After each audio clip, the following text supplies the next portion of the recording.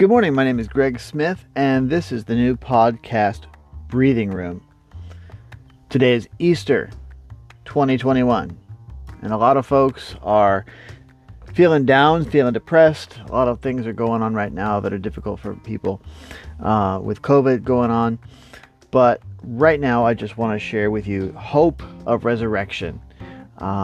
I think about a few years ago when I went to Canada for the first time to see then my sweetheart, she's now my wife, and to meet her family for the first time. Her teenage daughter, Chelsea, decided that she would play a practical joke on me with a Kinder Surprise egg. Now, for those of you who don't know, Kinder Surprise eggs are chocolate eggs that are hollow on the inside and they contain a prize of some kind. They're marketed in Canada. A lot of Americans are not aware of Kinder Surprise eggs. And so she carefully split the egg along the seam. She removed the toy and she replaced it with a cracked egg. Like she literally cracked an egg, emptied it into the Kinder Surprise egg, and then she carefully resealed the chocolate shell. Now, I don't know about any of this when I first meet her. So there I am, completely new to the area, and she gives me this treat as a welcome gift. See, she knew that we didn't have Kinder Surprise eggs in the States, and so she knew that I didn't know what to expect. So she said, "You just take a big bite out of it. Just bite it all at once." And she imagined the yolk and the white squirting and oozing all over me when I bit into it. But something told me to be suspicious. And I happened to be holding it at such an angle that the slimy insides collected on the back end, on the inside. And so when I bit into the front of the egg, nothing happened. And Chelsea laughed and she said that I'd ruined her plans, explaining that there was a raw egg on the inside. And I said, I wonder what I should do with it. And I chased her around the house with it. And just when I caught up to her and could have dumped it on her, I stopped and tipped the candy to my mouth and slurped down the raw egg. It just about made her sick. She wanted to say, "The yolk's on you," but the joke was on her. Something tells me that this past year has been a joke that was on you. That 2020 and the beginning of 2021 have been a joke that was on you. But there's hope. And there is resurrection. According to Time magazine, April Fool's Day, which we just had 4 days ago, had some very ancient roots. One tradition says that it comes from the Greco-Roman festival called Hilaria, which was celebrated on March 25th. The festival honored Cybele, an ancient Greek mother of gods, and its celebrations included parades and masquerades and jokes to celebrate the first day after the vernal equinox. This was traditionally considered New Year's Day. But in the 16th century, the Christian world switched from the Julian calendar, which was introduced by Julius Caesar, to the Gregorian calendar that was named for Pope Gregory XIII. The change moved the new year up to January 1st, and some historians find another origin for April Fools in that switch, as those still using the Julian calendar were fooled by the new date. And alongside these traditions comes the idea that God himself is a pretty good practical joker. On his blog, Go, Glenn Schaefer writes this. He says, Reverend Weiser observes in the Easter book that in the early days of Christianity, all of Easter week was one continuous feast. A week of intense happiness and spiritual joy. Easter Monday is known as the Day of Joy and Laughter, or Bright Monday, or White Monday, and Emmaus Day. The joyful Noiseletter writes this: The custom was rooted in the musings of early church theologians like Augustine, Gregory of Nyssa, and John Chrysostom, that God played a practical joke on the devil by raising Jesus from the dead.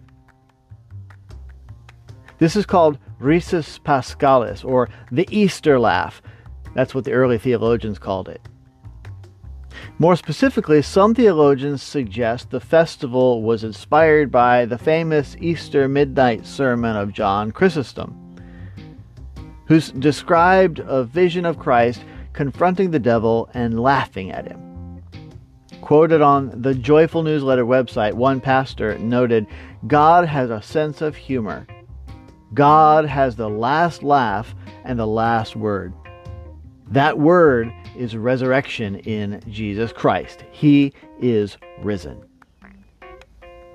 Now, Psalm 68, verse 18 says, "Thou hast ascended on high, thou hast led captivity captive." Ephesians 4:8 quotes this, saying that he ascended up on high. He led captivity captive. The idea is that the first captivity was Satan, who had us bound up in sin and death. Then, when Jesus rose from the grave, he pulled a switch on the devil, tying him up in his own chains and leading captivity, Satan himself, captive. In his blog post, Mousetrap, Richard Beck writes this. He says, St. Augustine once compared the cross of Jesus to a mousetrap. The cross is the devil's mousetrap, he says. The idea goes like this, as unpacked by various church fathers. From the beginning of Jesus' ministry, Satan tries to thwart Jesus. But failing to get Jesus to fall into sin, Satan ultimately decides to kill Jesus just to rid the earth of the guy. Remember that Satan enters Judas's heart, suggesting that the death of Jesus is Satan's idea and plan. Satan, we know, eventually succeeds and Jesus is killed. Thus, Satan, who possesses the keys to death and Hades, now, quote, owns Jesus and has him locked up in hell. Satan has taken the cheese. The mouse trap snaps. Because what Satan doesn't know is that Jesus isn't just another human being. Jesus is God incarnate. In this, Jesus is sort of like a Trojan horse. So when Satan takes Jesus to hell, surprise, he finds that the enemy has entered the gates. There, in hell, Jesus takes the keys of death and Hades from Satan, binds him, and then releases the captives. In Christian theology, this is called the harrowing of hell. The mousetrap story suggests that evil, in its exercise of power, will overreach God. By contrast, by allowing evil to overreach, saves us non-violently with powerlessness. So God is passive, allowing Satan to kill, allowing Satan to use power and violence to accomplish the purposes of evil. On the surface, God becomes the mouse, the dead thing caught in the trap, the one hanging on the cross. God absorbs violence and overcomes it with love. What looks like a dead mouse to the eyes of the world, Jesus hanging on the cross, is actually the power and kingdom of God. I wonder, are there situations in your life right now where you feel like you are on the cross?